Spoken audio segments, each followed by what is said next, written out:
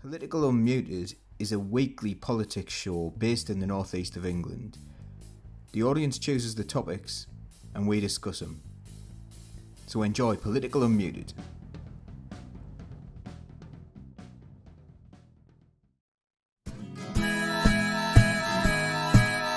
Keep the red flag flying here.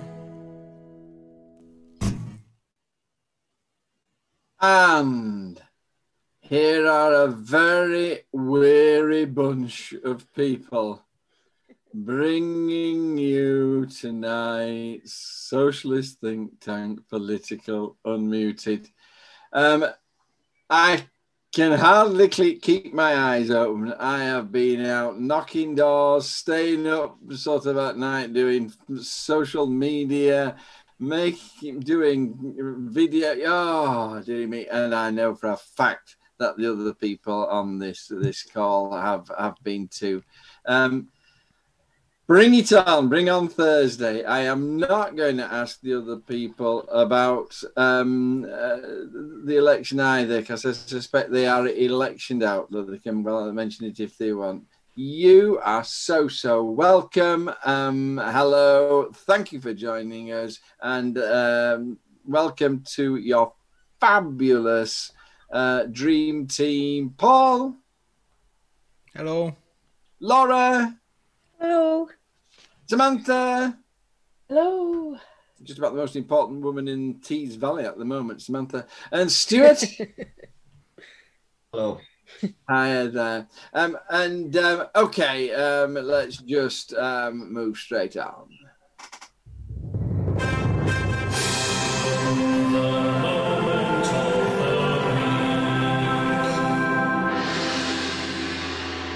And indeed, what is your moment of the week? Samantha Townsend, moment of the week for you. A bit of a sad one, actually. I'm going to go to the, and I'm not going to be able to remember a name because I've not done my research, but the sad story about the PCSO that was found apparently murdered in Devon. I just think it's just really sad. And also, it doesn't seem to have got anywhere near the news coverage that I would expect. And also, another thing that's not got the news coverage I would expect is the convicted sex offender standing as an MP in Hartlepool. And I just want to sort of point to the, we've done so much good work in highlighting violence against women and racism and all kinds of isms in our society. But it seems like these things being not talked about and swept under the rug really highlight that we've got a long way to go. Do you think that the public is outraged out, Samantha? Maybe. I mean, as you say, we've all been door knocking, haven't we? And we'll have all have had people who were like, just stop fighting amongst each other and stop having political debates, and they're just sick of I guess there's a case that the fact we've got 24-hour streaming news right now means there's always a need to generate news even when there's not much to talk about. And I think maybe that white noise is covering up some things that we should be talking about in our society, maybe. Yeah. I mean, I was listening to the news quiz last Friday, and they were talking about Boris Johnson's wallpaper and his redecorating, and the joke, it was a joke, but sort of he said, and I heard that there was a crisis, and I thought, oh no, and then I realised it was just corruption. And I mean, it was a joke, but I think it's how a lot of people feel at the moment. Stuart, moment of your week. Yeah, I've got a really good one. I'll just stick a name to the tragedy of the PCSO that lost her life. It was Julia James, was the woman who was apparently murdered. My moment of the week, on Saturday I went litter picking with one of the community groups in Chiltern. And they do this every month. They get out the first Saturday of the month, they go out litter picking, and we broke up down into teams. and I was with a father and his daughter, and we ended up at the old school field where they used to play ball games, and they had a wildlife garden back in the 90s before the school was demolished. And to all intents and purposes, that wildlife garden is still there. It was opened by Tony Blair back in the day. So, but now, you know, there's actual like rats living in it and such as well. Yeah, I found something that I need to reclaim for the community. So that's my moment of the week. Brilliant. And something to focus upon when you get elected. Laura.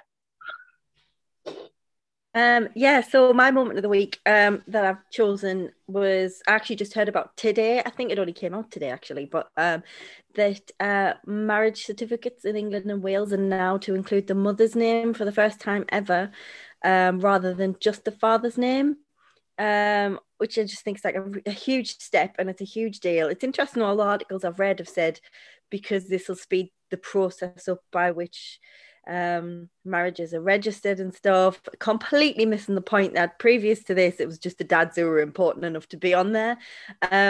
So yeah, I just think it's really good, it's really lovely. One of the stories I read about it sort of said that it meant that both parents could be present forever on their wedding day, and I thought that was really nice. So just something nice and another step forward away from misogyny and all of that, the patriarchal system. And I won't go into a big rant about it. I'll save that for the next one. But yeah, it was just really nice.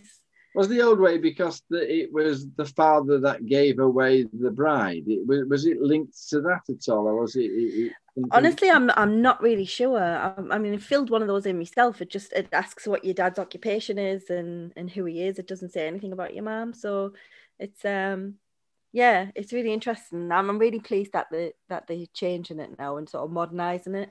It's quite a nice thing, I think. It's the details sometimes that make the difference, isn't it? Thank you. And moment of the week, Paul, apart from having your haircut, which I noticed that Anne is very excited about on the chat stream. You look very smart and boy bandish, I might say, Paul. Boy bandish. Okay. Yeah, I don't like talking about my appearance, but anyway. So yeah, my moment of the week is I've become one of 12 national proposers for a thank you day. Brendan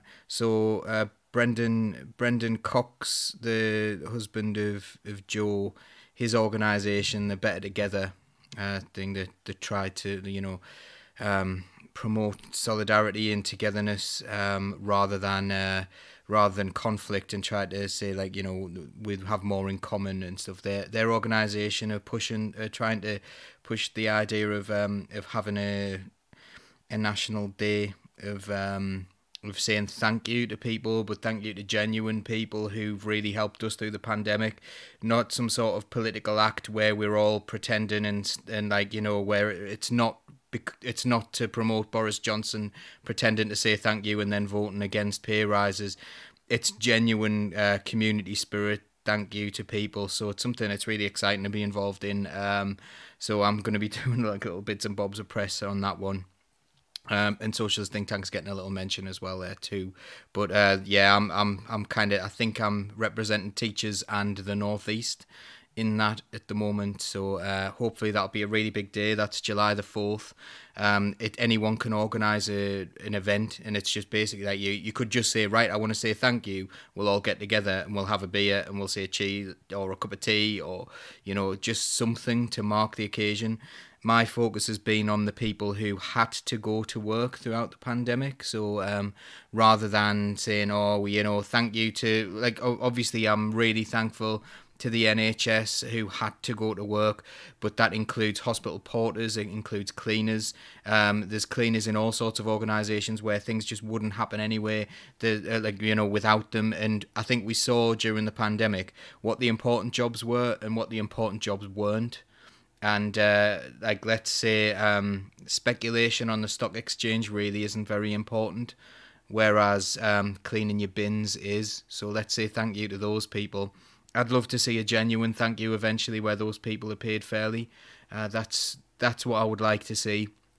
But for now, let's just say thank you to those people. So July the 4th for that. So if anyone's got any ideas about what they want to put on in their own communities, this is a free-for-all. This is a genuine community event where anyone can put something on and say thank you. So, yeah, that would be nice. Brilliant. Thank you very much. Can I apologise to people watching, because we're watching the stream going through at the same time. So sometimes you'll see something on the stream which makes you react in an inappropriate way. And sort of when Paul was giving us that very important message about Thank You Day, which we all agree with, it came up that he's got a look of the Gerard Butler about him. Sort of, and just imagine him saving the White House. White House down, Paul Daly to the rescue. And I smiled, and it was an inappropriate response to the important message he was giving us. Can I come back on one thing as well? That is only two of you have I'm voting Labour posters. Yeah, we don't need to promote all the time. We always do things. I think everyone on this call is a Labour member, but you know. We're not on Socialist Think Tank itself. We're not promoting a single political party. We're promoting the idea of people being showing each other solidarity and trying to work for something better, not necessarily within the political system. So yeah, I cannot tell a lie. Who was it that noticed? Was it Chris Hood? No, it was. John Angus Robertson. That's right, yes. John, I just have to admit, the only reason that's that, it was in the window. And I just had to do a video when I was promoting Labour. And so I went and I took it out of the window and I stuck it up there on Sunday. And I've just not taken it down and put it back in the window. So I cannot take credit for it. It's sheer inactivity. Can I point you to the look at behind Samantha, all that absolutely fabulous rebel art stuff, advertising Jessie Jo Jacobs. And might I say as well, I put on Facebook that Jessie and Joy Allen, my golly, they've shown everybody else a clean set of heels, haven't they, on this campaigning lark? I mean, they've been spectacular, both of them, and they deserve everything. So yes, I'm glad to see Jessie on the sort of not on mine. You've got Shay and AOC and important people like that, Paul. So you're Che, but there's someone in there. There's no Labour Party people there since Jeremy Corbyn was kicked out, but still up there, and also Black Lives Matter, No Pasaran, County Durham Anti-Racist Coalition's up there. Really? There's the Joe Solo's charity as well that he's involved with as well. So there's quite a few things up there. If you ever want to see anything on that wall, let me know. And Laura, I'm going for Scottish independence, I see. So let's with that, let's move on. Now it's time for the big story. The big story, and I fear that this is going to be a regular big story. It's Northern Ireland, and the question is Arlene Foster's overthrow a wake-up call for Britain? Samantha, lead us off on that. We've talked before about the lack of accountability for politicians. You can create whatever mess you want and then walk away at the end of the day. David Cameron did it with Brexit. Boris Johnson's going to do it with COVID, and now Arlene Foster's done it with the mess that she's landed Northern Ireland in. They get to swan off and have their lovely lives as lobbyists, apparently, or advisors to very rich people, while the rest of the population have to deal with their actions and what the mess they've left the country in. I think that's the big question here. That's the big issue that's in front of us.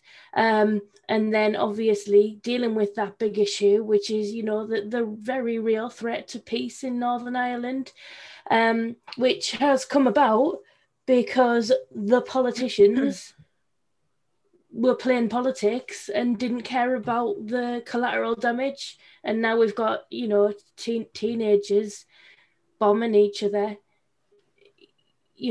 It's just, if you'd asked any of us 10 years ago if we would be here in 2021, I don't think any of us would have thought that we would be. And I often think about the way people are towards each other now, and how, just a few years ago we were paying kids to go to college, and now we've got the really regressive things that we've got, where people are being punished for basically cross-examined if they've got a child as a product of rape. Is this the country we want to live in? No, it's not. Are we going to do something about it? Anybody else got any opinions? Well, yes, I'm going to. Paul, one of the questions in the article that this referred to was whether power sharing could survive the resignation of Arlene Foster and an ever more extremizing DUP. I mean, they're moving to more extreme positions all the time. I mean, can power sharing survive these changes? I'm not sure they are moving to more extreme positions. They've always been extreme, haven't they? I think like the DUP were normalised. The title of this particular show is this a wake-up call for Britain? I'm not sure it is a wake-up call, because we should have woken up a very, very long time ago. Nothing about the DUP surprises me, and I'm saying this from it's a challenge to speak about issues in Northern Ireland, and I'm trying to come from a very non-sectarian way, because I really admire the work that Trademark Belfast are doing and all sorts of other groups. And we actually have a special on this on Friday coming up that we've arranged, which is going to be absolutely brilliant, and it's probably going to work as a spotlight on Northern Ireland, but as a kind of I think our news over here is terrible. So I nearly said an idiot's guide, but I don't mean that. I mean, because it needs to be from the beginning. We need to set up what is actually happening, because the news in the mainland doesn't tell you exactly what's going on. There was the Cash for Ash thing a few years ago, where where people were setting up big warehouses to burn wood so that they could get money from the government, because it was, and they shut down their own businesses in order to try and do this. And this was the DUP that set this up. This was this huge mess, and Stormont, the parliament there, wasn't sitting for years because of this. So Arlene Foster has not been a good leader of the DUP, but is there a good leader of the DUP? We've had people talking about how they should kill the Pope as leaders of the DUP, and all sorts of sectarian things. Now there's sectarian things on the other side as well. People have been voting along sectarian lines for far too long in Northern Ireland, and I hope that the younger generation will are going to move away from this sectarian kind of vote and vote along principles, policies. There are some glimmers of light there about the way younger people are moving away from that sectarianism. But then we saw the recent riots, and they were absolutely instigated by politicians. Let's make no bones about that. They were riled up, and they wanted there to be an issue at that point. So whether or not it's a wake-up call, I don't think it's a wake-up call. It's just an appalling situation that's been going on for a very long time that we've been ignoring, like so many, many things in our political system. And it doesn't seem to make a difference. When Theresa May needed those votes, people were just all right, DUP, they're not legitimate. They're evolutionists. They don't believe dinosaurs existed. So they're not evolutionists. They don't believe in evolution. These people are not wise people. When they said there might be problems after Brexit with trade, they says, well, you know, if people can't stock up on food, they'll just have to go and buy fish and chips. Like, it was ludicrous. They're not clever people. They're in charge of a country. But really, what's brought her down is because she abstained on a gay marriage. Sorry, on a anti-gay conversion therapy thing, and they wanted gay conversion therapy to be there. These are not at all progressive politicians. Like, you know, they make people from the 1950s look progressive. But that's not to say that they're the only problem at all. Like, the DUP aren't the only problem in Northern Ireland at all. We need to move away from sectarianism. So, to come back to my question, do you see a grim future for power sharing?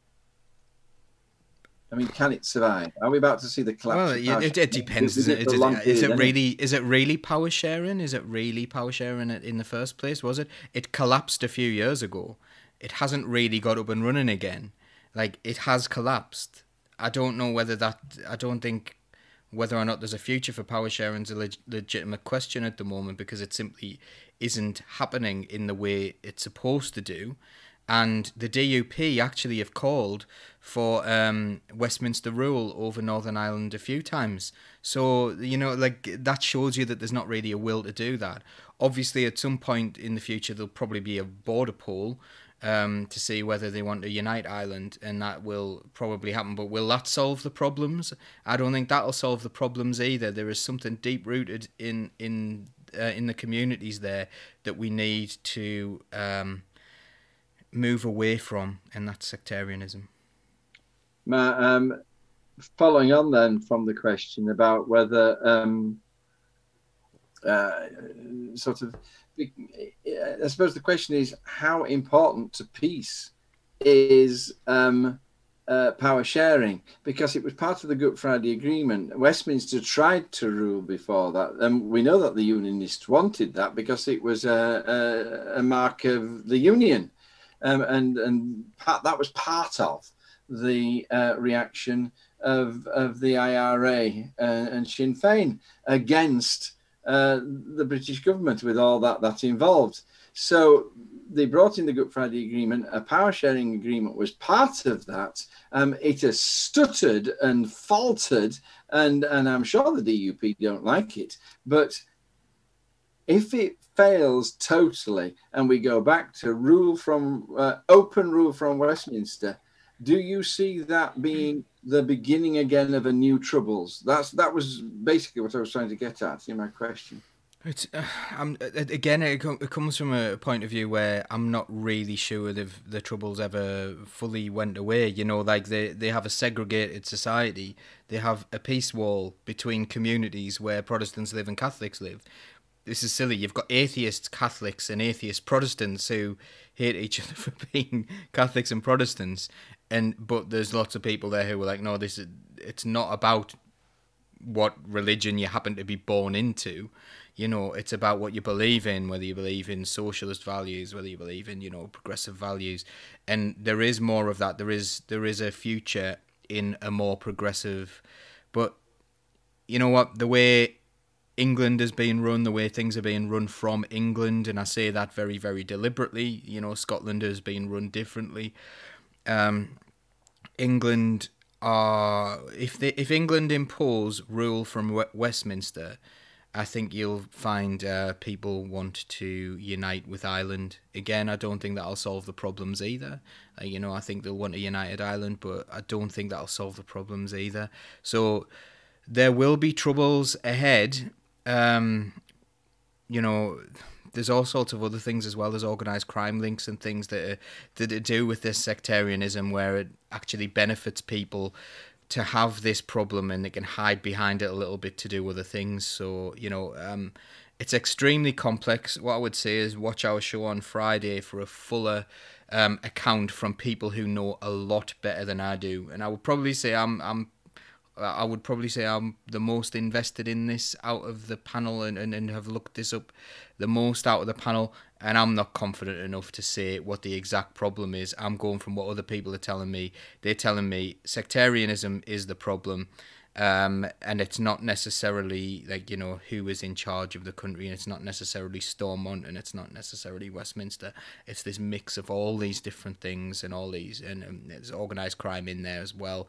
So yeah, it's a really complex situation, and I'm looking forward to learning a lot more about this on Friday on our Northern Ireland Spotlight following Arlene Foster's resignation. I mean, as you know, I sort of 40 years ago, I wrote about this, and I wrote a book about this situation. So my knowledge is 40 years out of date, but I would still suggest that one of the key questions that needs asking is what defines the sect? What makes it a sect? It's not religion, I don't think it's necessarily nationalism. Those two things are tied up in it. I think there's so many features which go towards making the sects they are, and then what happens is that you get this ne'er the twain shall meet. And it's just one last thing, Paul, before we leave you and let you go. Do you? I know you said that sectarianism has not gone away since the Good Friday Agreement. Do you think it's diminished at all? Mm-hmm. Yeah, I think certainly for younger voters, they're not voting along traditional lines anymore as much. They still are. So what happened is, you know, Catholics voted for like Sinn Féin and obviously like in the much maligned Sinn Féin in this country. So when like people were saying, "Oh, Jeremy Corbyn supports the IRA," what they meant was that Jeremy Corbyn was open to listening to Sinn Féin. Now the DUP and Sinn Féin, some would say the two sides of the same coin. Some would say Sinn Féin are more progressive, but you know, you had, you know, Ian Paisley and Martin McGuinness became good friends in later life. You know, they like, if those people from two sides of the same coin could, you know, become friends and power share and be positive, then really, you know, I found people in England had no business getting really angry about Jeremy Corbyn speaking to Sinn Féin, because they've clearly not understood the situation, because the Queen spoke to Sinn Féin, the DUP spoke to Sinn Féin, they all spoke to each other. That's how politics works, and it was used against him, and I don't think that's really helped the entire political situation, particularly from a mainland understanding of what's going on in Northern Ireland, because people just think Sinn Féin are the bad guys and the DUP are the good guys, the way the news is reporting it, and the DUP are absolutely like bizarre, you know. So people are now seeing that, younger people are seeing that, so you'll find that some young people from a Protestant background might vote for Sinn Féin, or you might find they vote for Alliance, or they might vote SDLP. They are not necessarily voting along sectarian lines as much as they were. It's still massively there, but it's changing over time. Sinn Féin tried to reinvent itself as a socialist party, as a workers' party. I suppose it always was in many ways, but it's quite, I would still say it's quite, you know, in many ways, it's not as socialist as it would like to let on. But they had some really good ideas about how to do that. Like, they had community door knocks where after they were elected, rather than just be like, right, I'll see you in 4 years for the election, they went, thanks, I'm down there, community office, come on. And they really, really tried to do that. So there are interesting things to learn about the entire political system. It is incredibly complicated. But hopefully, like, you know, in future, you'll not see this sectarian divide in how people vote, and people will vote on policies, and people will see themselves as being together. Because even if there was a united Ireland in future, that still needs to happen. You know, like, the Republic of Ireland is not a socialist paradise. You know, they are like low tax, they are quite neoliberal. You know, so the poverty that we see that drives a lot of this will not be solved by a united Ireland alone. So yeah. And the political solution is the end of the process, I think. There's a whole lot that needs to go on before we move to that. Laura, is this really the problem that Arlene Phillips' resignation has unleashed a Pandora's box? Or is it the case that the Good Friday Agreement was coming unstuck under the pressure of Brexit anyway? And that sort of, this is just a kind of a sideshow on a much broader problem? Well, Arlene Foster, not Phillips. I think. Who's Arlene Phillips? Anyway, Arlene Foster. Yes, thank you. Sorry.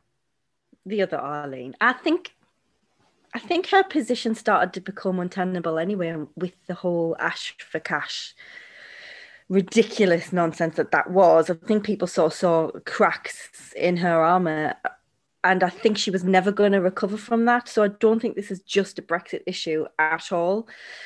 I think the fact that she dug her heels in and was like, no, we're going to come out strong. And she really wanted to come out as a strong leader and be like, no, we're not going to follow Theresa May. But actually, Theresa May was the only person who maybe gave her a deal that was anywhere near acceptable. But she just flew her flag for Boris Johnson even before he was PM. And then, of course, he promises the world and offers absolutely nothing. And now she's left in this situation. And I think it's all very much, I mean, the Good Friday Agreement, for goodness sake, was just hanging on by a thread. It really was. And this has just made it all the more difficult. And I think for her leaving, I don't think it massively changes a lot in terms of the Good Friday Agreement. I think they've been wanting her out for a while. And I was actually reading somewhere that Arlene was the moderate choice for the DUP, and she was actually, quite centrist. And Paul mentioned earlier, I read that she'd abstained on the gay conversion therapy vote, and I thought, I read that so many people were really angry about it. I was like, yeah, so they should be. I'm angry too. Ugh, that's ridiculous. And then I realized they were angry because she didn't vote for it, because she has a massive sort of, I guess we'll call them right-wing contingent in the DUP that would want to see that pass. And that's how it is and how it's been for a long time. So I think the Good Friday Agreement was suffering anyway because of Brexit. And I think this is just it kind of, in some ways, a separate issue. I don't think Arlene was given the DUP what the majority of the DUP wanted to see from her. So I actually think, as much as Arlene Foster was not great, she did a lot of awful things, stupid things, terrible.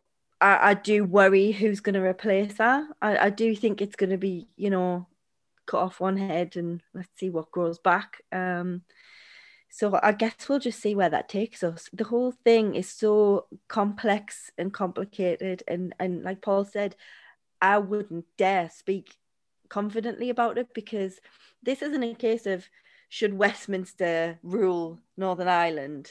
There's so much going on in Northern Ireland and the Republic, in all of Ireland, that I feel like that needs to be sorted first before we even have that conversation.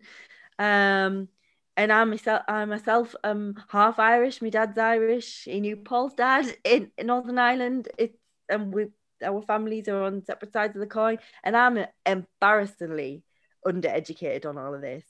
So it'd be really difficult for us to, I guess, comment in an educated manner. We can just do it in an emotional one. It's a mess, and it'd be really lovely if it could just get sorted out. But that is a very simplistic view. Too humble about the state of your knowledge. That's the first thing. And secondly, I think that both yours and Paul's comments have been tremendously enlightening, and the listeners will have learnt an awful lot. Finally, moving to you, Stuart, the article which stimulated the question suggested that part of the problem was Boris Johnson's laziness, and that Britain has been lazy about the Northern Ireland situation. We've just been letting it get along. I think they've just taken peace there for granted. I think I don't know whether you want to talk about the effect of Theresa May's special agreement with the DUP to try and push through things there. Sort of, is this Britain's fault? Is my question to you. Have we Britain's fault as a whole? No. The fault of successive governments, yeah. We've been treating equal partners in this nation differently. We have. Our government doesn't even treat parts of England the same way. And, you know, that has an effect. Theresa May's deal with the £1 billion, was it, to the DUP for support? That's just handing over money, and it was 10 billion. Feels like such a long time ago now. It's hard to remember. Anyway, you know, that feels like handing money to people and saying, go away, do your own thing, just don't bother us. And I think that comes back to bite you. I think that, you know, especially young voters don't like that kind of politicking going on. That you know, people want to be heard and respected, and treating people differently does nothing but create either contempt or complete apathy. Brilliant comment. Thank you so much. And some fabulous comments, by the way. I'm sorry, Stuart, I kept glancing at the comment screen. Some fabulous comments on the comment screen and about Johnson's party and all this. Very worrying, everybody. Thank you to the team for their hugely intelligent comments. But it's time to move on.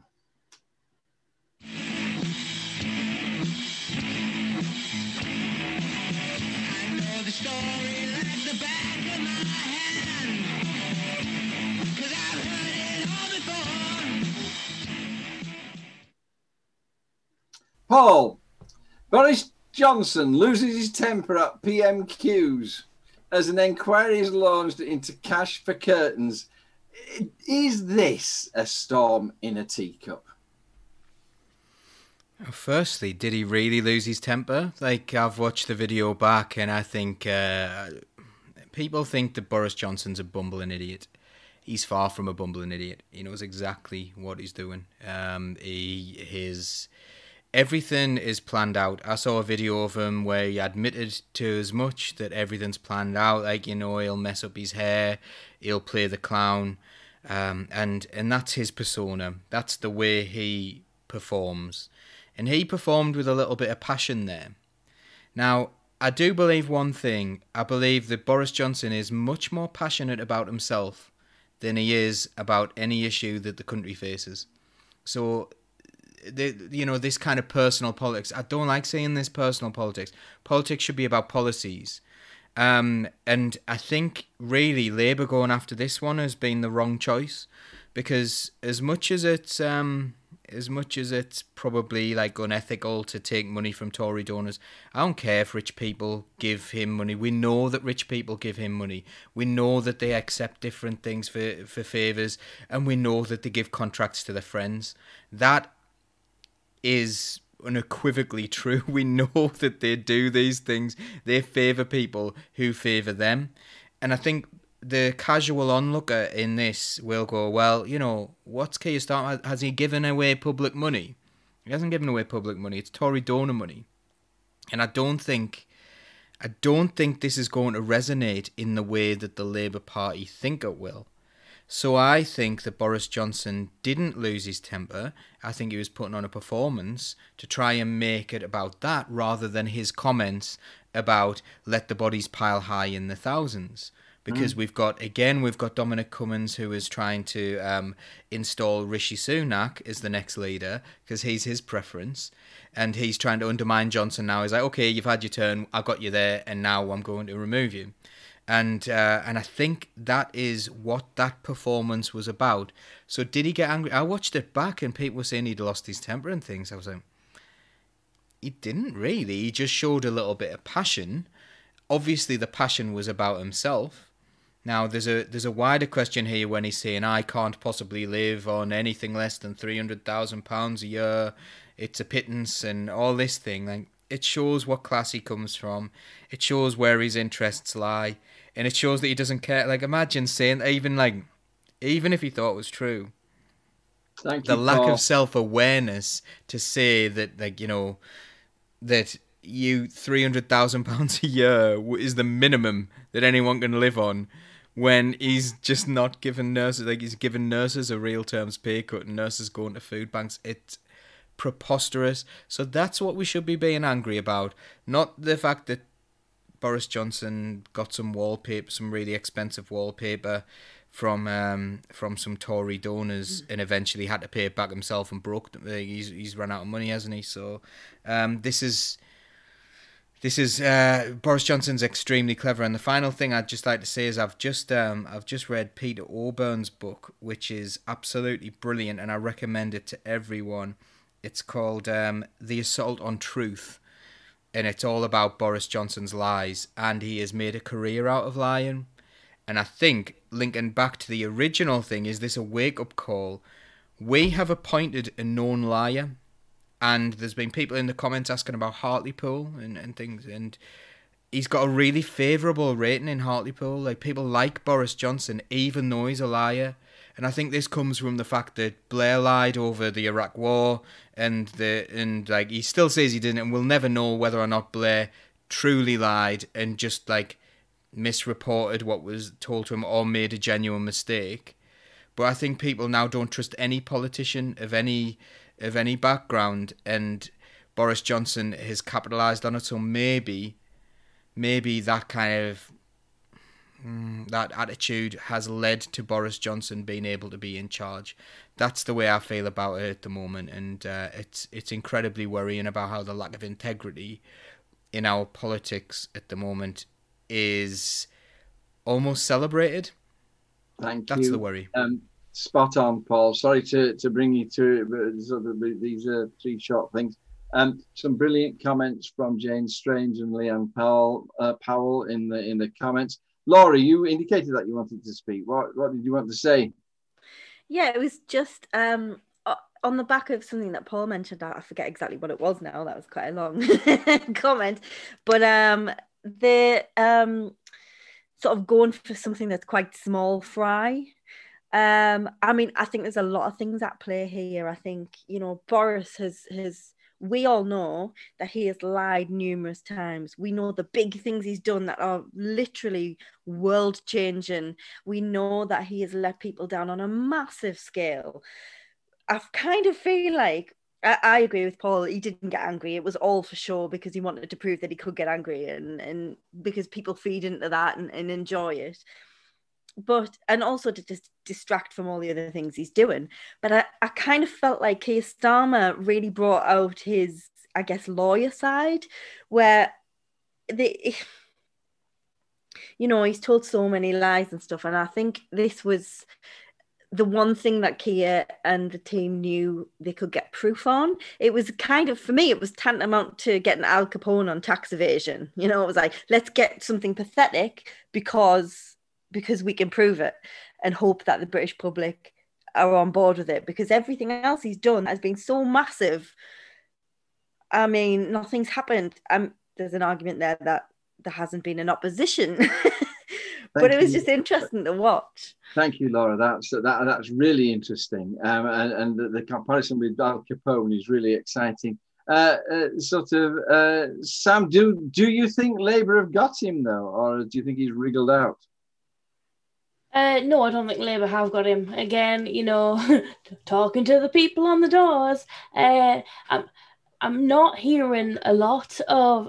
in fact, you know what? When I'm talking to people on the phones and I accidentally come across a Tory, the Tories are more angry about the sleaze than the Labour sort of opposition, which is interesting and possibly good for us going into an election if it turns Tories off voting.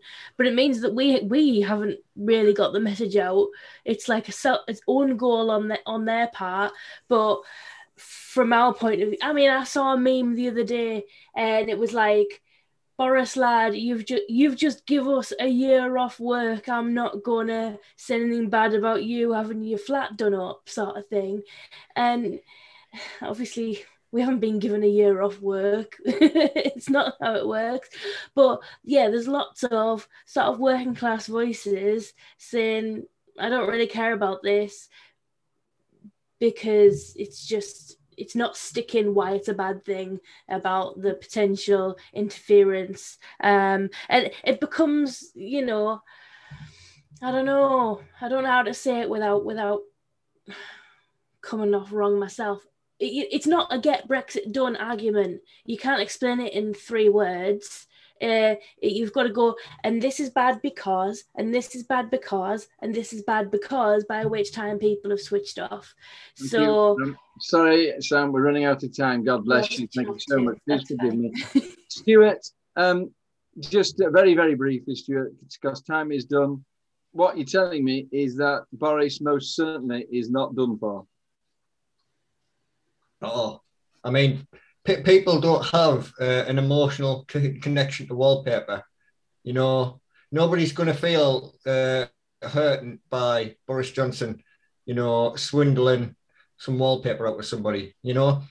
Free school meals, people know children who are going hungry, everybody knows somebody who's in that iffy situation. You can connect with that. It's very difficult to connect with a roll of wallpaper. Thank you so much. I think that's got to be the statement of the week, Stuart. So that people can't connect with the roll. Mind you, he did, wasn't he? He was in the store next day in John Lewis, taking out rolls of wallpaper. Sort of embarrassing. Laura, refugee policy. Give us your thoughts on refugee policy. 200 groups are criticising the UK government. I suppose the answer is, will it make any difference at all? Tell us all about it. Okay, so the government have launched a consultation on a change to refugee policy. It's 192 organisations have sort of come out against it, like Refugee Action, Asylum Matters. You see where I'm going with this, all the people who care about asylum seekers and refugees. And the plan was to make asylum and immigration system fairer, which is great, wonderful. However, when you realise that Priti Patel is going to be in charge of that, judging by the comments that she has had about refugees and asylum seekers previously, it does make me worry that perhaps this isn't in the best interests of those people. The consultation is a 6-week consultation where people can have a look and disagree or ask questions.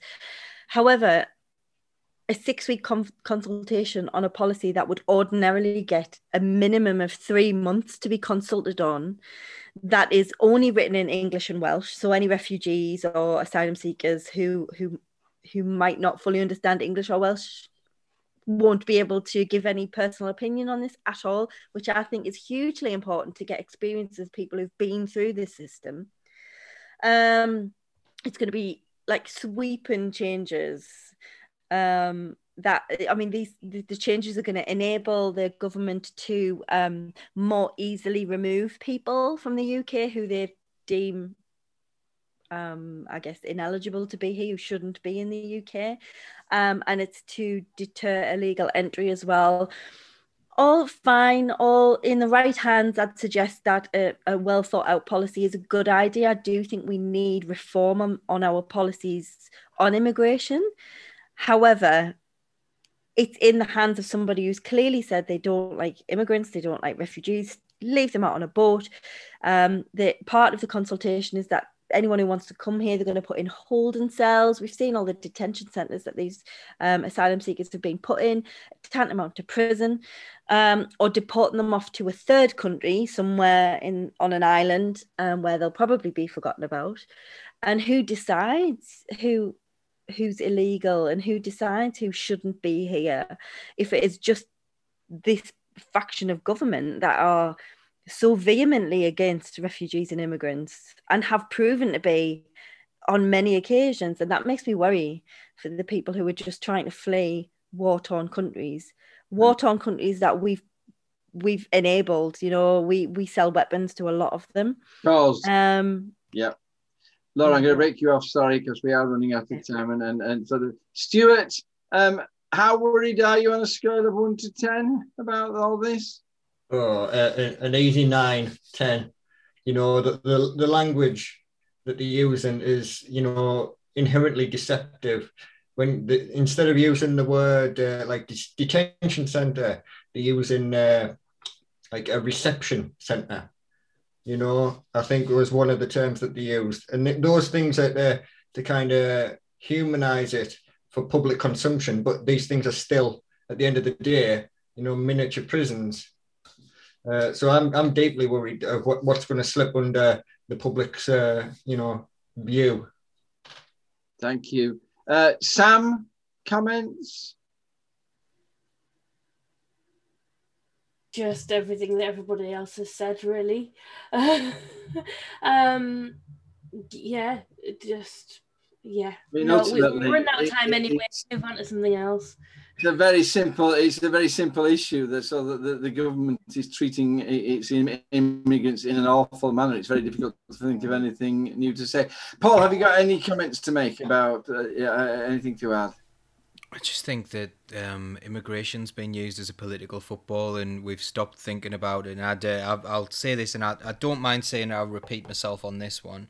I do a little exercise with my students, and I always do it, and I'll put some words on the board, and I'll say put them into positive, negative, neutral, and every time refugee comes up, they will put refugee in the negative column, like as if that's a bad thing to be, like a bad human, you know, a bad person, a refugee.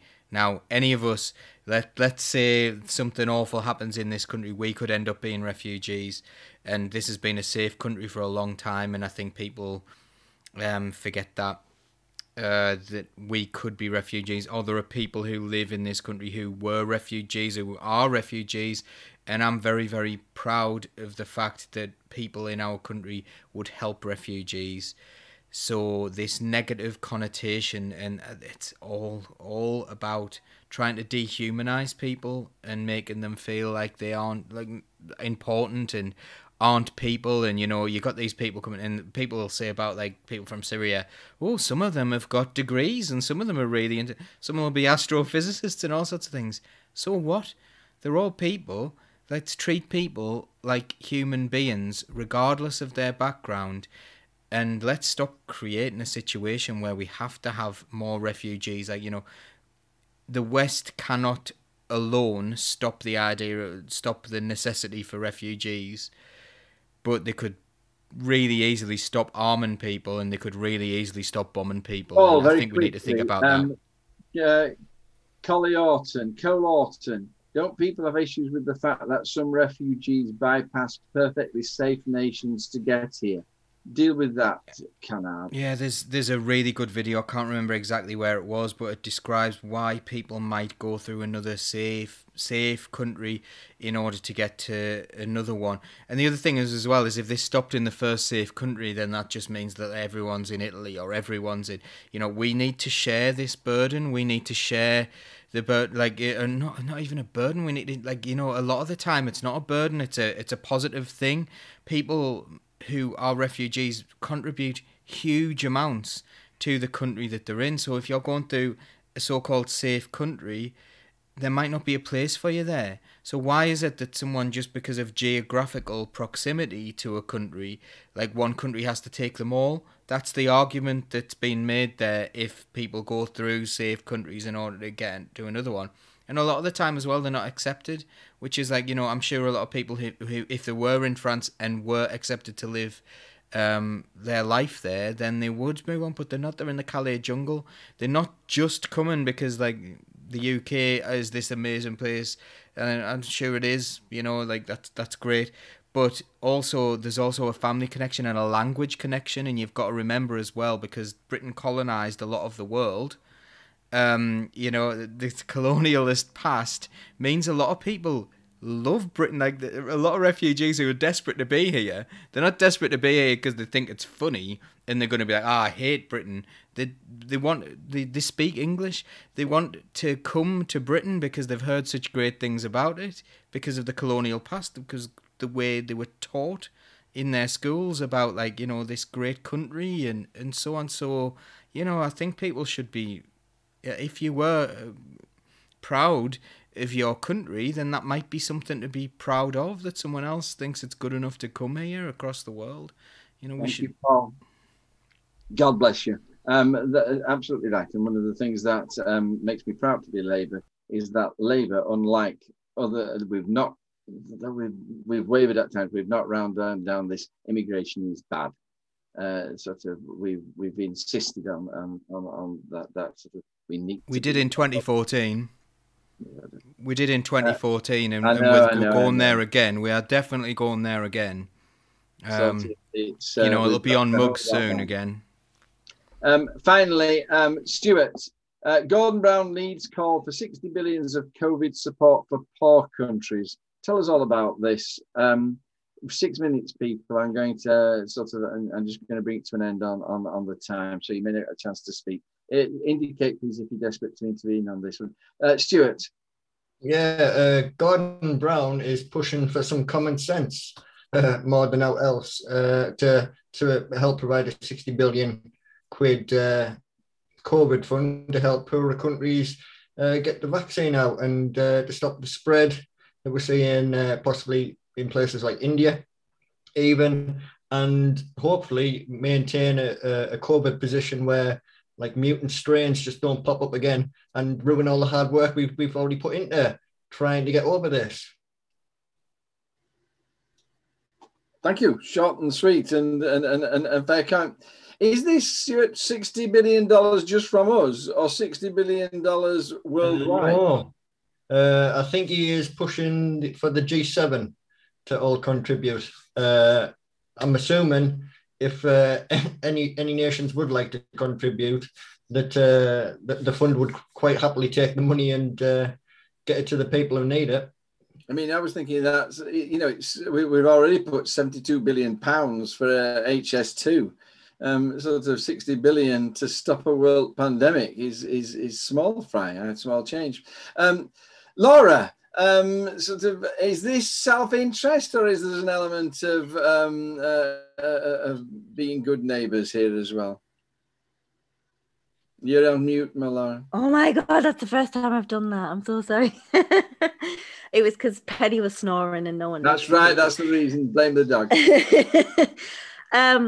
Do you know what? I've been reading the reports, desperately looking for like a reason as to why he's decided to. Oh, there must be something sinister going on here. What's the underlying reason for this? And honestly, all I found so far is that he kind of just has common sense, like Stuart said, that, this is a good idea. It's good for people across the world. And he clearly realizes that we're not just one nation that has been divided up by lines that somebody drew on a map, but that we're all people and we all need help. I am so hopeful that that is the case, because it seems to be. And if it is, then I'm totally on board. Let's help everybody. If we can, we should. Paul Daly, come back, Gordon Brown, all is forgiven. Yeah, I had less of a problem with Brown than I did with Blair. I think Brown's always been principled. He's not as left wing as I am, I would say, but he's just right. I think you can come at this from the point of view of whether you want to be a good person or whether you want to have common sense and be selfish. And this answers both of those questions. We're a joined up world. We saw the pandemic, like everyone said, that it came from China. I'm not so convinced, given that we had those cases in Europe a lot earlier than we saw this breakout in China, but who knows? But, it just, if you want to be selfish, then you don't want mutant strains. And the world needs to be vaccinated, which is why the Oxford AstraZeneca jab not being used for profit, like everyone will be paid and they'll be paid quite well, but the shareholders won't get a huge dividend out of this, which is probably why I think that particular jab has been attacked as being not good. But that is a great one, and if they share the patents around the world and just say, let's get this done, let's get people inoculated before we get more mutant strains, and just help one another. Like, look at India. Like, what kind of human being would look at what's going on in India and think, I don't care? I'm sure there'll be a few, but the vast majority of human beings will look at that and say, I want those people vaccinated, I want those people to have oxygen, I want, and let's just, the Herculean effort that, like, Boris Johnson often refers to should be towards helping people, it shouldn't be toward a Herculean effort towards profit. So, and there is a bit of capacity there as well, despite what Bill Gates says. There is capacity to create more of these vaccines. Thank you very much indeed. Samantha, the last word of the show to you. Gordon Brown, and is this a solution to the pandemic, do you think? It is, but I'm going to totally ignore your question and give the last comment to Jake Radcliffe, who says he watched Gordon Brown do an interview the other day and his stepdad turned around and said he'd make a good Prime Minister. Unfortunately, he didn't Come make back. a good one at all. He was all right, you know. Lots of people credit him with saving the world financial system, which is He did. probably You know, a the bad moment thing. I realised that I quite liked him was his leaving speech. I was like, oh man, he was all right. Too late. Towards the end, yes, we'll talk about Gordon Brown another time, perhaps. And that's our time is up. Listeners, thank you for joining us. It's just been so lovely to see you. The team are just fantastic, aren't they? I mean, every week I'm just blown away by how brilliant they are. What we're going to do now is the normal thing, 5 minutes of music, come back, and Samantha will look at your comments, and we might even tell you what we think about them.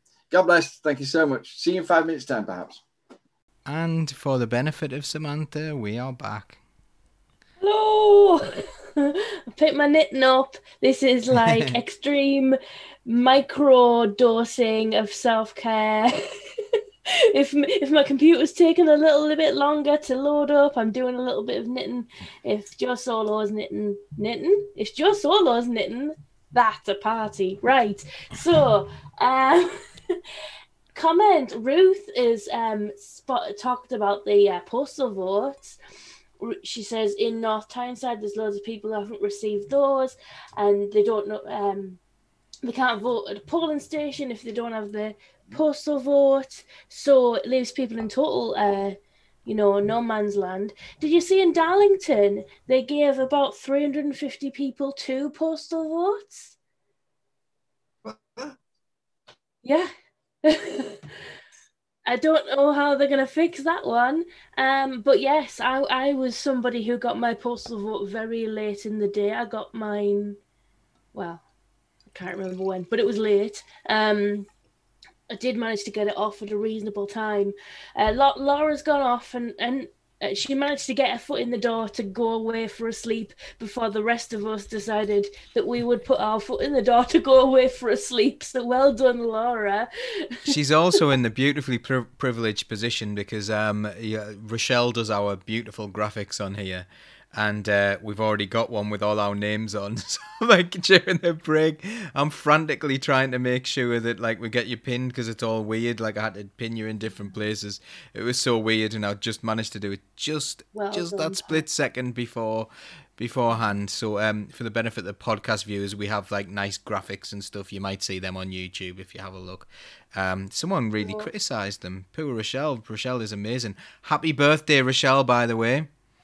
Happy birthday to Socialist Think Tanks Rochelle, who everyone thinks is absolutely amazing, I'm sure. And also, you need to vote for her on Thursday because she would be a tremendous councillor and something completely different as well, just as Samantha is and Stuart is. You know, John, I'm sorry to say that you aren't completely different in demographic to the other people, but you are definitely someone I would also recommend voting for. Thank you. But, but I do want to say that it's lovely to see people. Can I just But people have a go, don't they? People have a go about us not having a diverse candidature and everyone's the same and stuff. And I think this year, Labour Party have managed to get some of the most varied candidates that I've seen in a very long time. We've got like people who are disabled, we've got people who are stay-at-home dads, we've got stay-at-home mums, we've got working mums, we've got like young, we've got old, we've got everything in between. I'm really quite proud of our candidates this year. You know, we did a good job. Thank you. I was trying to interrupt you there, Paul, because somebody said if you don't get your postal vote, you can vote at the postal station. You can't. A polling station, you can't. If you do, you can take your postal vote along to the polling station. But if you opted for a postal vote, you can't go and vote in person. That's it. You won't be on the list. The top and bottom of it is, if you have not received your postal vote at this moment in time, you need to get in touch with your council who are organising the elections. Obviously, for us, that's Durham County Council. There'll be nobody on the phone right now, but tomorrow morning, first thing in the morning, you have to phone them up and get advice, because they are bringing them out in person. They're driving out and pushing them through people's doors. It's that frantic. It was, and just sort of, I always come on to this later thing. I mustn't talk too much, but this postal vote fiasco really messed up our campaign. I don't know about you, Sam, but the fact is that we had it we knew when the postal vote drop was going to be. We had it absolutely timed, so we hit the press and the social media and the doorstep. The weekend before, they were due to drop on the Tories. They missed it completely. They went in the next week, half asleep. But it didn't matter because nobody. So in the end, they got the best weekend, and it was sort of and of course we'd shot our bolt. It was wall to wall Tory coverage in the media the weekend that mattered. So it really messed us up. But there's much more important things about people getting their vote. You're absolutely right. You must get in touch with your local council and say, I haven't got it. And I got some postal polling cards after I'd sent off my postal vote. Confused the hell out of me. Do you understand what that's all about, Sam? No idea. So I had a street stall on Saturday, and somebody came up to me quite distressed, saying, I don't know whether I'm voted or not, because I've sent my postal vote off, and then I've got another set of polling cards come through, and I don't know what's going on. But the exact same thing happened to me. I have no idea. I think maybe it's something to do with the processing of the postal votes was overwhelmed. Because it took them quite a long time to process my postal vote application.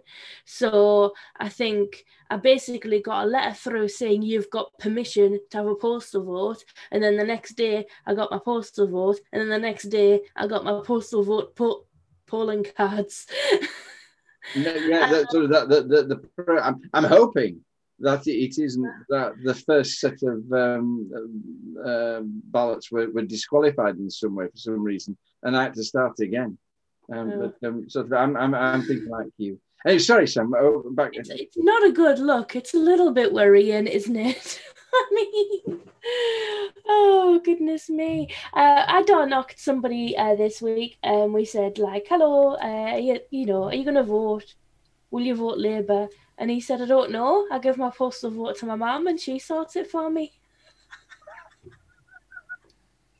It's like... some people get 2 votes, Yeah. I'm thinking, how many kids do I have? But that's a long term.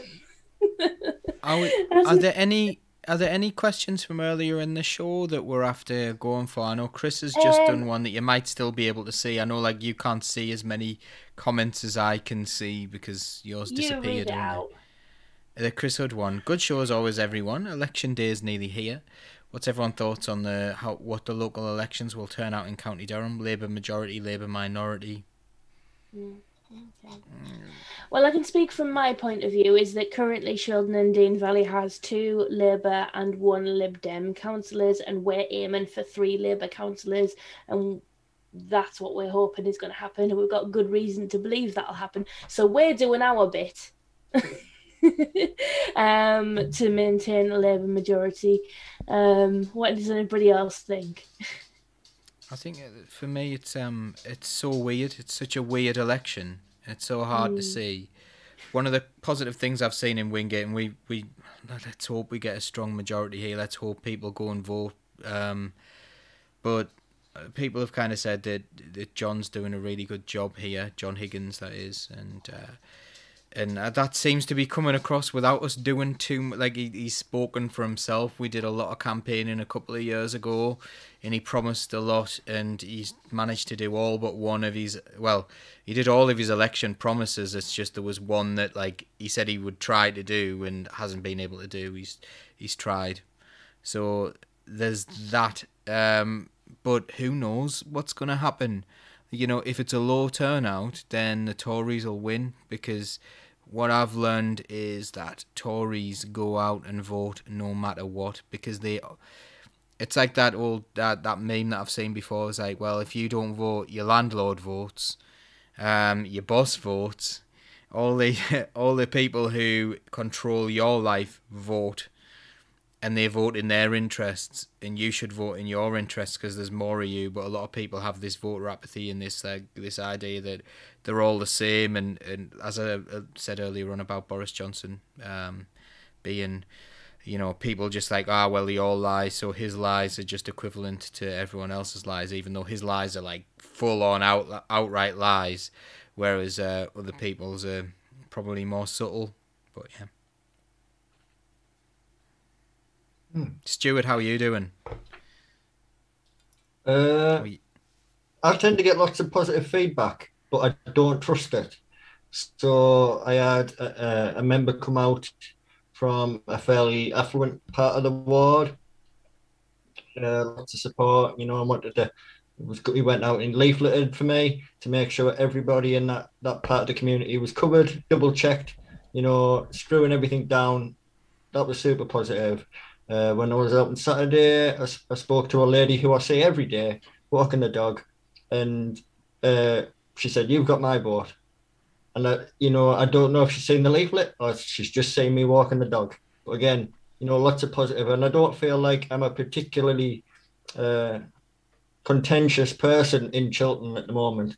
I was expecting a lot more like social media pushback, and I think either because of the way I'm doing it, or because people literally just don't have anything nasty to say about me, I've gone under the radar somehow.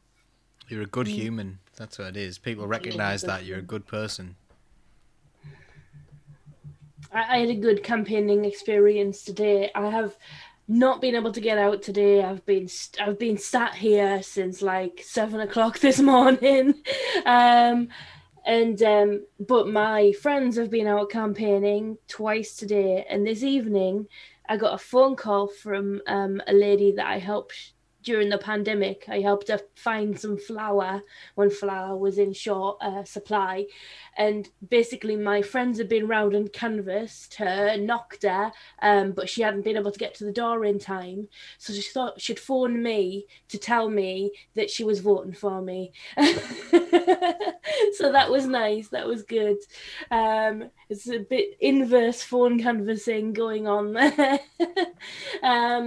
So that's good. And I do feel like I'm walking around when I am canvassing. I seem to be walking around like, hello, hiya, like I know so many people.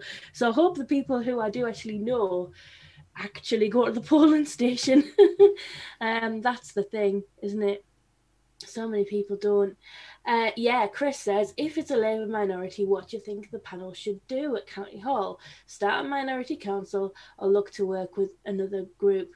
I don't know enough about how it would work, really, to make any... what I imagine will happen is that because you've got the proposition like you do in government of making deals with other political parties, and I imagine there will be a huge amount of debate within the Labour group and lots of different opinions about what would be acceptable. You know, obviously the idea of a Labour Conservative coalition is like unspeakable beast. But similarly, a Labour Liberal Democrat coalition, it doesn't sit well either, considering the way that the Liberal Democrat group has behaved when actively opposing the Labour Party in the past. I don't see how we could rub along nicely.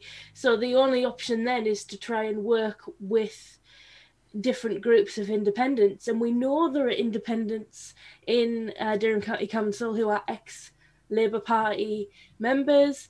We know there are independents who probably consider themselves too left to be in the Labour Party, so that would be more natural, I suppose, but I really don't know enough about it, and it won't be my decision to make. Anybody else want to chime in? We need to start writing a shopping list of demands. For the negotiations right now. What do we want? Yeah. What do we want? Russian hats. What do we want? Better stuff. When do we want it? Soon. How we're going to get it? Definitely don't know that. About this is that many in the past, what's happened is that many Conservatives stood as independents, and many of the independents were very right wing in their attitudes. Some of them have now moved over and joined the Conservatives, but the general feeling is that you may well see a move of the vote from the independents to the Conservatives, and sort of all the inside gen was that the independents, many independents, particularly in the north of the county, had done a deal with the Tories, and that the Tories have broken that deal. They also had this kind of, you let me go if I let you go, and so there's bad feeling between the Tories and the independents. But the feeling is that you're going to see many fewer independents there, because people who have voted independent because that was the anti-Labour vote now will vote Conservative because they've got a positive, because there's many more Conservatives standing. And if that's the case, we're going to see a much stronger Conservative contingent. They've already, the Conservatives at the County Hall were always sort of a small number of people who were very urbane and amusing and agreed that the government was awful. Since they got these Conservative MPs in, they are wretched people, nasty, and sort of just churning out Richard Holden crap in the council chamber. So you're absolutely right. There's no way that we can do anything with them. The Lib Dems have no morality. The Lib Dems have no ethics at all. I would find it very difficult, but we might have to sort of swallow sort of our principles there. I don't know. I think the only answer is Chris, to elect a Labour, to vote Labour, and let's have a. Isn't this interesting as well? Because this conversation, knowing that we need to have perhaps a coalition if Labour aren't a majority, then you are going to need to cooperate with other councillors, and a lot of those other councillors are awful. So it's like, that's the point in party politics, isn't it? That's why we have this very strange coalition within the Labour Party. And there are people within the Labour Party who, I know there are people in the Labour Party who really hate me. And they hate me because I tried to make it more democratic, and I tried to do like fair things, and probably because because I'm left wing, and people don't like that because they are ideologically against that. But then they'll say, oh, we don't want to be ideological. Well, everyone's got an ideology. If you don't have an ideology, then what are you doing? But anyway, like this conversation around like how do you organize things? That's why you have party politics. The whole system is set up for party politics rather than independent politics. And you can see at parish council level, a lot of the decisions you make at parish council level are like, well, that's sensible. Let's just do that. You don't need to be in a party, and there's no party whip. And I've had people vote for independence against me and things like that in the my parish council. But when it goes to county level, when you get big, you need to have a group of people doing that. Now, if they are all under the same banner, they might disagree privately. It's a lot less messy when they come out publicly and say, okay, this is what we're going to do. And I suppose that's more efficient. And I think that's the point in party politics. Not that I necessarily agree with the idea of how politics is run, but if it's going to be run this way, then it should be run that way. Like, who are the Labour Party going to like form a coalition with, and then did they come into Labour group meetings and so on? Does that rattle things a little bit? I don't know what's going to happen. I think next week we'll probably maybe have more exciting ideas around this when we know what is going on. I would personally like to see things change with regard. I would like to see more politics at County Hall and less from people just saying, right, the officers say we have to do this, so then we have to do this. I think it should be politically driven. We want this to happen, so how do we make it happen? I would like to see that. I would like to see politically driven decisions, because we don't want to see people in poverty, so we'll do this, or we don't want to see that and we'll do that. And I'd like to see a lot of the salaries massively cut there, because I don't agree with massive salaries. I'm more of a 2-to-1 ratio. Some people say 10-to-1. I'm a little bit more left wing than that, but you know, these are all things that could be considered. And I've rambled on for a little bit about 3 different topics there, so I'm going to move on.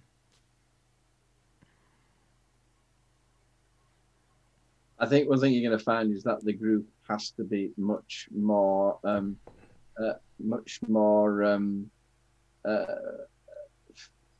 close.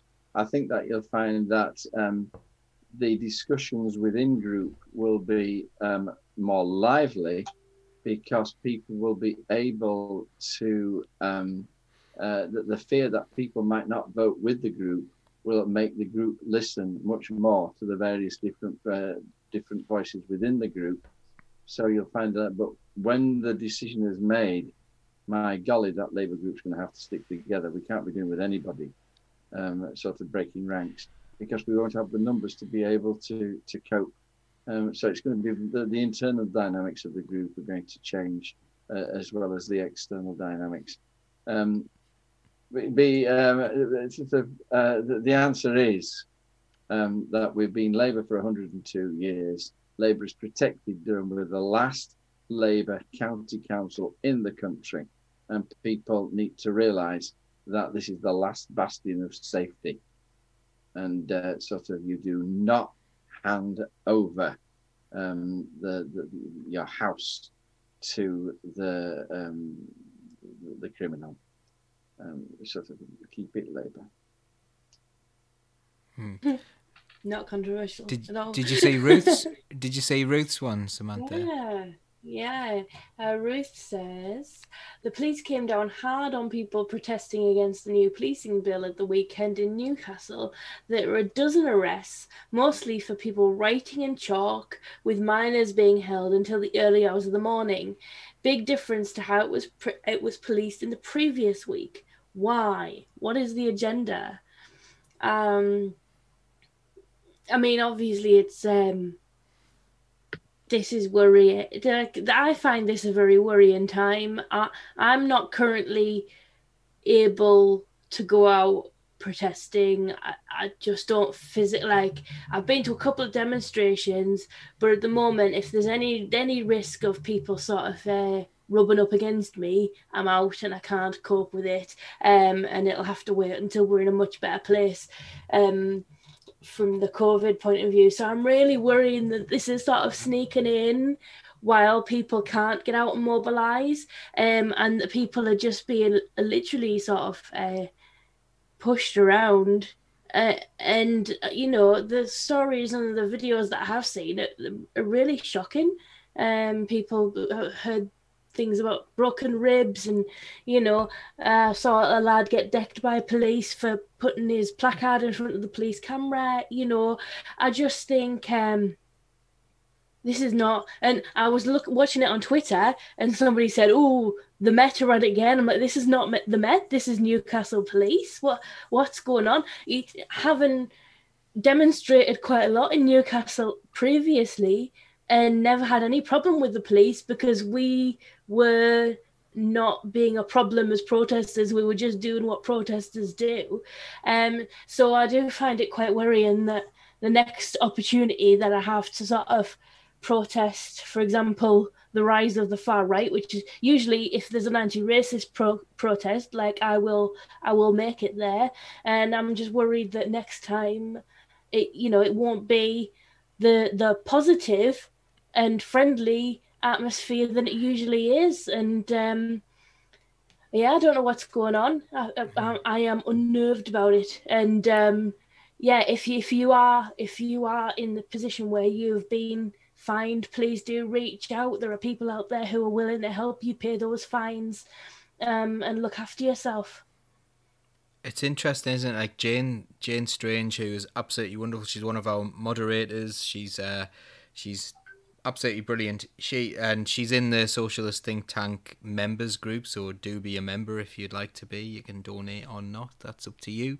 But she said she hadn't heard anything about this. I did drop this in the social media WhatsApp group, I think, for Socialist Think Tank.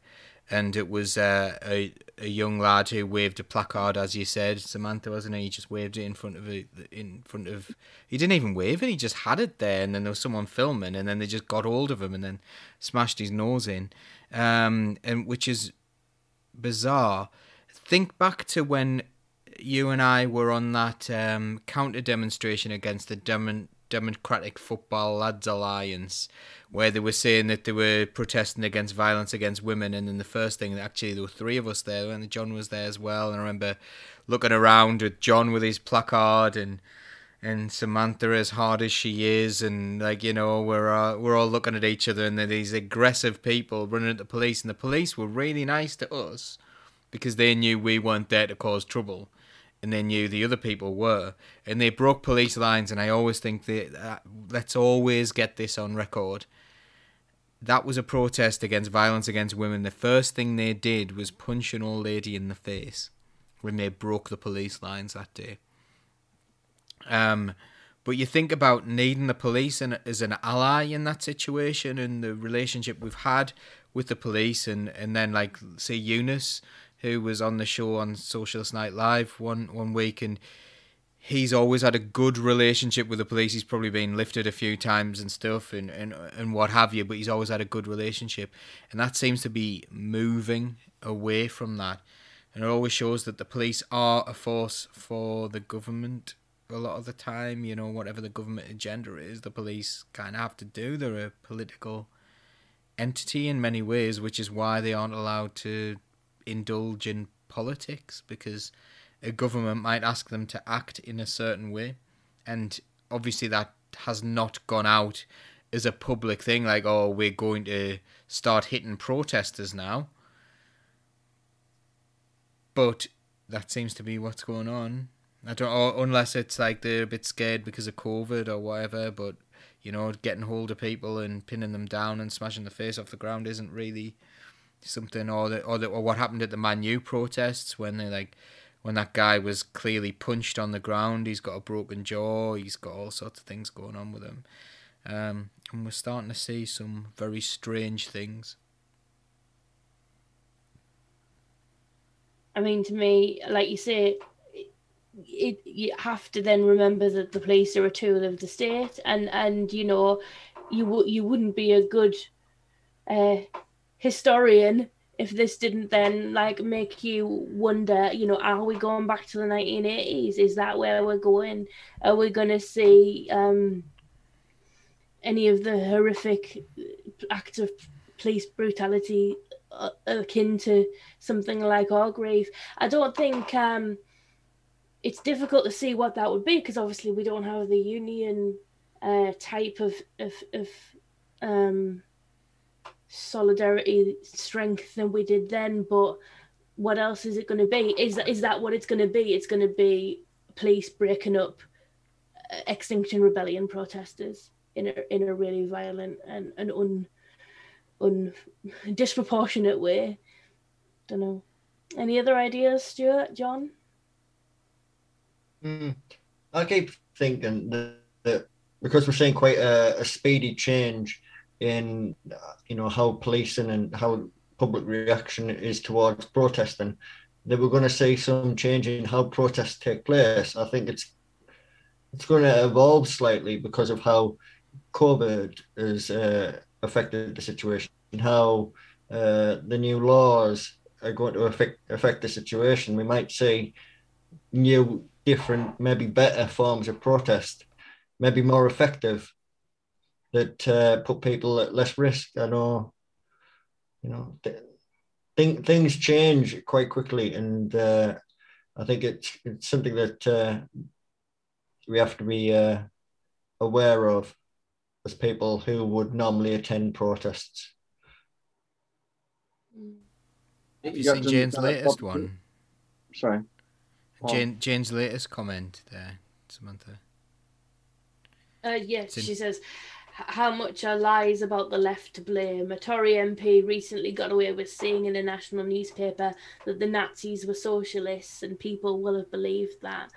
I mean, I'm sure we've all had a conversation with somebody where they've told you what an evil what an evil communist you are, and like all of the nasty things you do, and you're like, that's not me.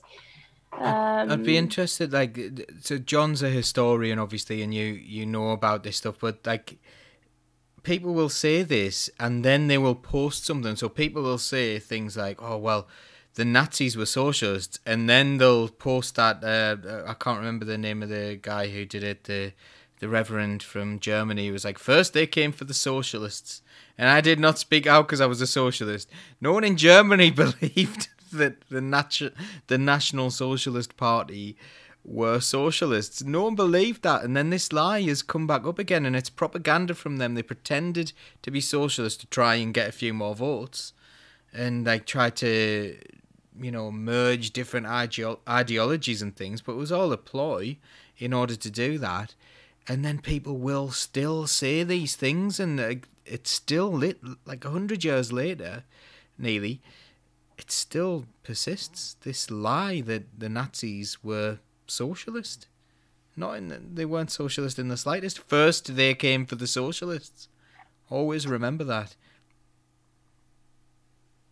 It's the same thing that they call us fascists. People have utterly lost all sense about what these labels mean. And a lot of it is intentional. The Conservatives throw them about in a confusing way because they know people will bite, and nobody has a clue what they're talking about, and it's just anything to smear the left, the hard left, the Corbynite left, sort of the terrorists, the communists, the socialists. Nobody has a clue what all those things means and how they're different. And it's very, very worrying. I'll tell you what worries me about the police bill. It's none of the things you're talking about. It's the £10,000 fine. And that is what will stop people like me getting ourselves arrested. And it was absolutely to stop the Extinction Rebellion. Because a whole load of people like me sort of... I couldn't give a sod whether I'm in prison or not. I'm not got a job that I'm going to lose or anything like that. I'm retired now, so I can lie in the road, and they say we're going to arrest you, sir, and I say, oh, fine, off we go, and they take me down and process me, and if there's a fine, well, I can afford the fine, quite frankly, and off I go home when we've had £10,000. Now that's going to ruin my retirement fund, and I don't have an income to replace that anymore.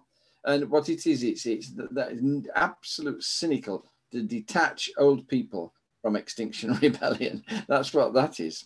And I don't know how you overcome that, because it means that only young people with nothing to lose will go on these marches, and suddenly that will affect the way the police deal with it. And solidarity, that's how you deal with it. But then, we're going to have another housing boom, aren't we? We're in the middle of another housing boom. Because house prices are known to be affordable. We need another boom, don't we?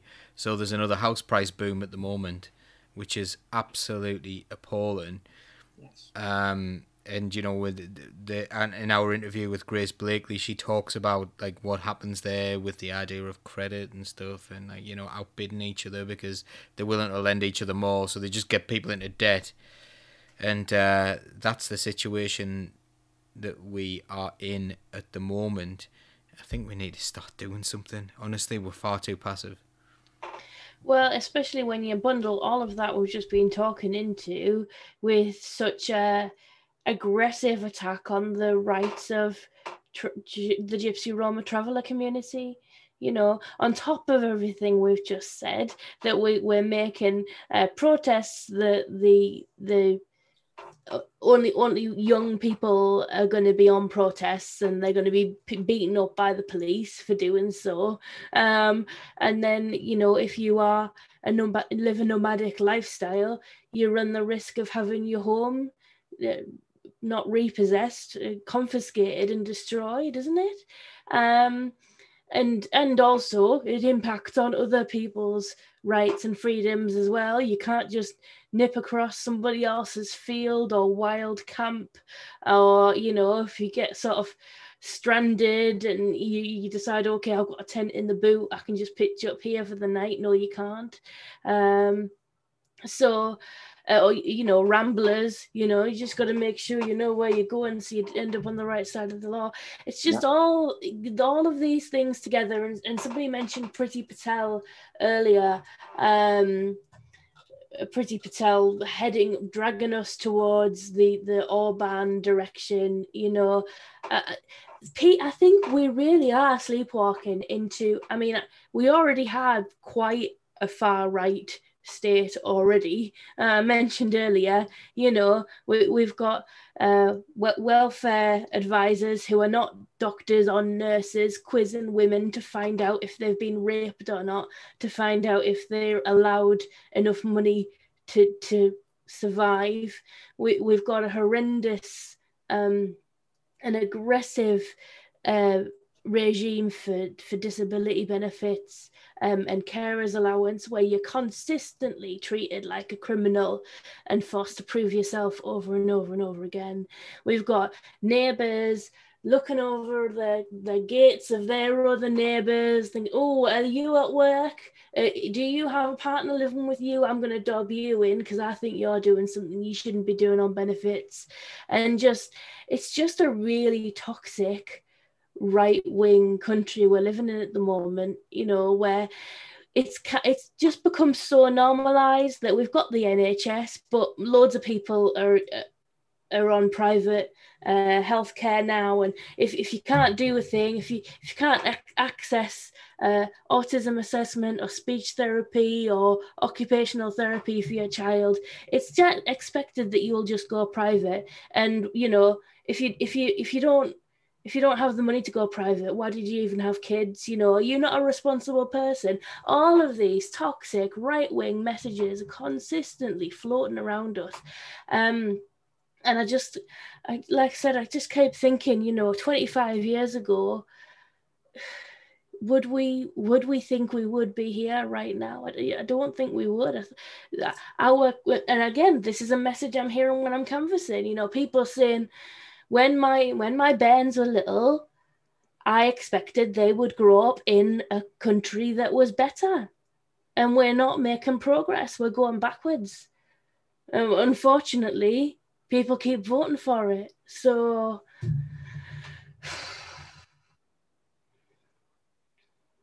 there's an interesting comment from Mark Lungley saying, read The History of Debt by David Graeber. Yeah, do that. It is fantastic. And it might sound like I'm changing the topic. I'm not. Like, debt is a very, very important thing in this system, where people are scared, and it's almost argued, like, at some point you could argue that getting people into that situation means that they have no choice but to sell themselves into a job and what have you, and then the different like ideas around debt and exact money, like, you know, the places that don't seem to have problems with interacting with one another are the people who don't seem to see debt as an equivalence.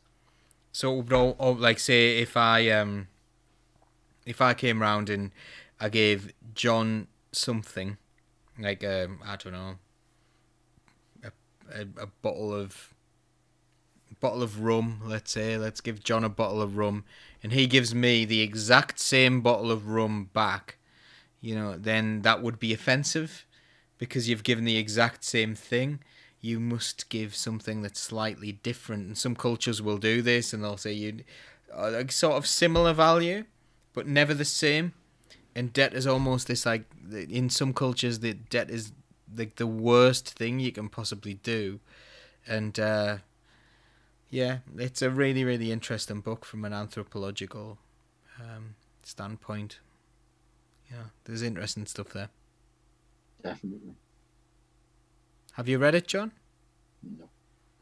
There's a BBC Radio 4 series, I think it might be on iPlayer, where David Graeber talks through it himself. That might be an accessible way to do it. I think that's really interesting, because one of the reason I was shaking my head is because one of the turning points in your life is when you've got enough savings to borrow from yourself. And that is a real turning point in your life if you ever reach it.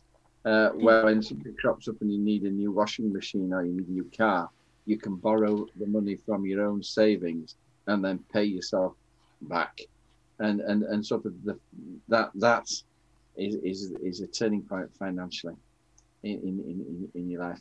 And sort of, if you're not at that point, strive towards it if you can, because it suddenly all the interest rates you're having to pay go, but it also carries real freedom. And Paul's absolutely right that debt is a chain upon you. They're chains upon you, and it does stop you doing all kinds of things. Just Ruth asked for a book list. We've got for the members of Socialist Think Tank on the forum. There's a forum that James built, which is incredible. And we do have a book recommendation thing that we aren't using that much. But I'll put all the books that I think that people should read, listen to. I do audiobooks a lot because I read that much. Like when I'm reading newspaper articles all day, and then I'm reading all day from a job, and I get really tired, and I sometimes just like to do an audiobook. So they're dead good as well, or a podcast and stuff. We should do that, audiobooks and podcasts. But there is a book recommendation thing on our forums that isn't being used enough. But yeah, definitely get involved with that. Become a member of Socialist Think Tank. It's if you aren't already. I don't know every single member, but definitely get involved with that, Ruth. And I also wholeheartedly recommend listening to audiobooks while knitting. It's very therapeutic. Totally switching off from the world. Right, okay. Oh, I don't understand the question, Chris. If Labour do lose their 102-year majority at Durham County Hall, why would that be? Well, I mean, that's a good question, because a lot of the current political discourse is all like Corbyn this and Keir Starmer that. And, I mean, we know in Bishop Auckland, we started losing votes in 1997. We got a huge swing to 1997, and then every single election after that, the votes been going down. So until 2017. Till 2017. Well, I don't know. I don't know about not that in Bishop Auckland, actually. No, you're right. Auckland. Everywhere else, but not in Bishop Everywhere Auckland. else, not in Bishop Auckland. There's so many things going on. There is demographic change happening. We do have a different way of working, a different way of relating to each other, and different types of jobs. People move out of the northeast to get jobs in other places. We've got a very elderly population, so there's lots of different things going on. But I think, from my point of view, we never fulfilled what people wanted the Labour Party to do up here during the Tony Blair government. Obviously now, with hindsight, honestly, I would have the Tony Blair government back, minus the war, please, thank you, because it's a hell of a damn sight better than what we've got now. But I just think we really drank the Kool-Aid, really bought into New Labour, but then as soon as it was here, we realised it wasn't going to do what we needed it to do, and then it didn't reverse the decline that happened under Thatcher, and then it's just. And there's been no viable alternative since then. So it's a long-term issue that's happened for a very long time. Yes, Chris would say that our councillors don't properly engage with the people of County Durham. I mean, that's a very mixed bag. There's lots of different councillors. Some of them, like John, are very, very good. Certainly the people of Shildon feel that they have not. Yes, minus PFI too, Musa. The people of Shildon definitely feel like they've been taken for granted for a very long time. And then hopefully I will have the privilege of helping rebuild that trust. So there are so many things in the mix. So many things. Yes. Do you not think that I don't know how to pronounce this maybe, but Collie Orton. Why do you think Scotland went from all Labour to SNP? What on earth is going on? Are the Tories to blame, or are Labour themselves, or Scottish nationalism, the hatred of the English being promoted, feel more disunited than ever? I actually think that's a really, really interesting point about Scotland and the way Labour lost Scotland. And I think that was like the Better Together campaign. Was it called Better Together campaign? The one where they all stood on a Ed Miliband and David Cameron. They were all like, "Yay, we're all the same," we're all the same England. And I really think that we can see that happening in County Durham, nationally, where they just like take our votes for granted and they look for other things. And you can see like Mandelson came out and said it, didn't he? That well, you don't need to forget that. If we want to be elected, we need to appeal to these other voters. And they forgot about the heartlands, and they forgot about the people who were important, and also that top-down way that they've done things for so many years now, where Corbyn tried to change it, I think. But it still didn't really. We still didn't really feel like we were in a really democratic party, did we? Like we got there to an extent, and I think our CLPs were democratic. Now I've never known it being less democratic, although I wasn't here under the previous incarnation of the Sedgefield CLP. However, I just feel like our hands are entirely tied. I'm like the chair of the CLP, and we can't make any decisions. We can't talk about certain things. We can't, there are all sorts of restrictions on us. We're not listening to people in general, apart from the people who I think Keir Starmer and the people around him want us to listen to. They're like, the important thing is we need to listen to people. And he's only listening to the people who think that, like, that he wants to listen to. He's not listening, like, any opinion, like, his members, DME, he's not listening to his members. And how in the world is that? Like in Wingate, it's really interesting. We're running this thing at the moment. Wingate Make a Difference. It's really interesting because, like, if you talk to people and if you're nice to people and if you actually care about what they think and try to represent them, they think you're pretty good.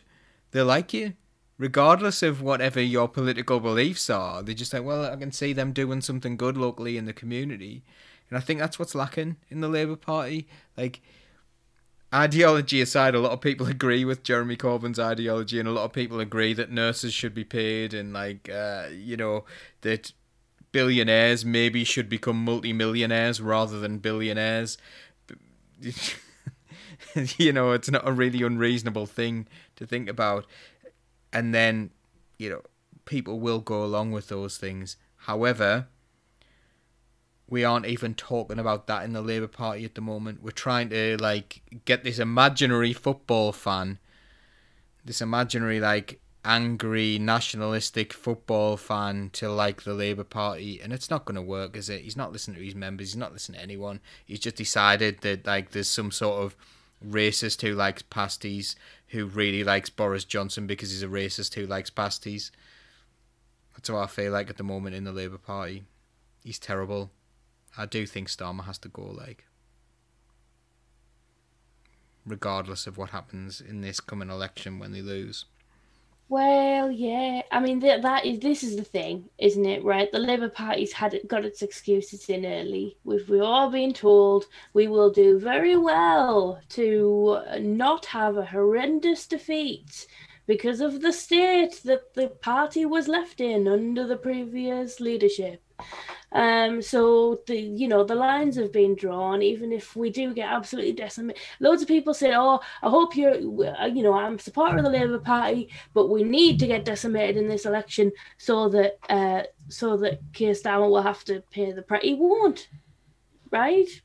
He won't have any kind of backlash if we lose this election because it'll not be his fault. It'll be somebody else's fault, and we will carry on. And then we will get an email through from David Evans that says we can't talk about it in meetings. Even though he's not been ratified by a conference yet.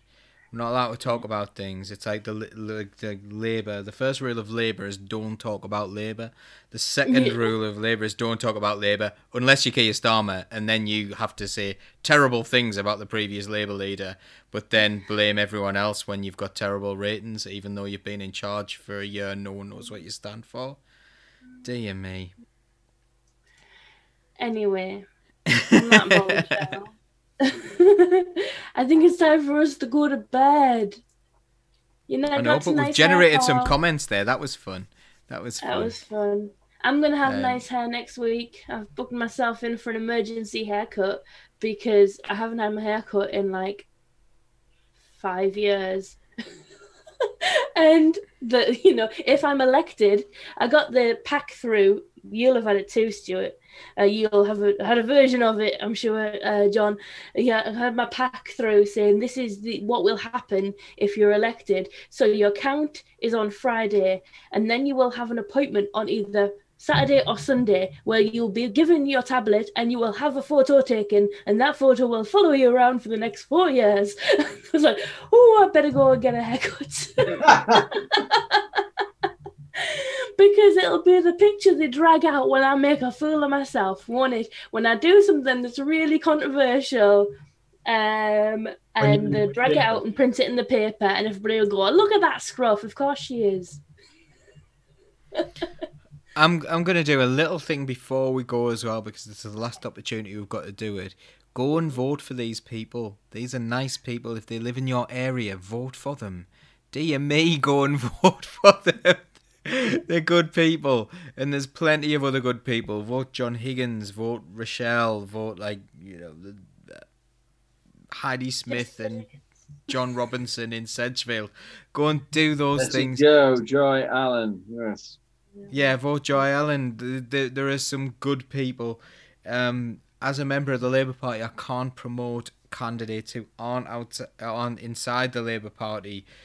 But, if you need to vote for someone who isn't in the Labour Party, then make sure they're a good person, they've got proper principles, and they care. Because a lot of the worst... We're seeing the worst of political candidates coming up, like people who don't care about anything other than themselves. And I'm not saying that the Labour Party are devoid of these people.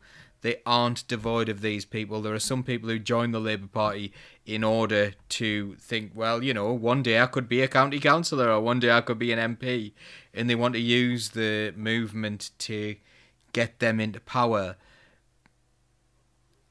I will exclude everyone on this call and all those people I've mentioned from that. Just go and vote for good people. Please do. Thank you, Paul. Yes. And also join Socialist Think Tank. It's free, isn't it? Is it free? It's free, or if you feel that you can afford to contribute towards what we're doing, then you can do that as well. That's up to you, but there are no special privileges for buying in. It's not like a hierarchical system. everyone who wants to be a member can be a member, but we do like people to be socialists and nice to one another, which is what we're doing at the moment. So yeah, but if you can afford it as well, it is nice to be able to not plough a lot of your own money into doing things like websites and all the different disclaimers that we have to do. But yeah, but you don't have to do that. And also, God, we're going to have to get this merch out as well, because look how nice this is. Lovely. Yeah. Right then. Can I just say, Sam, that next week, the big story is going to be the election results. So we'll be able to talk with knowledge about some of the questions that were posed in the evening. It's also Mental Health Week. And so there's going to be a second sort of big story, a big question asked by Musa Askari. No, Mia's joining us, isn't she? Is that right? Yes, Mia's. Thank you. I got the wrong name there. Mia Mantri is going to be joining us. Mia's asked a number of questions as she comes on and joins the panel. So that we'll be talking about mental health awareness next week, and also some of the questions that you will vote for in the poll. Okay then. Bye bye, everybody. Good night, Musa. Sorry to take your name in vain. God bless. Keep the red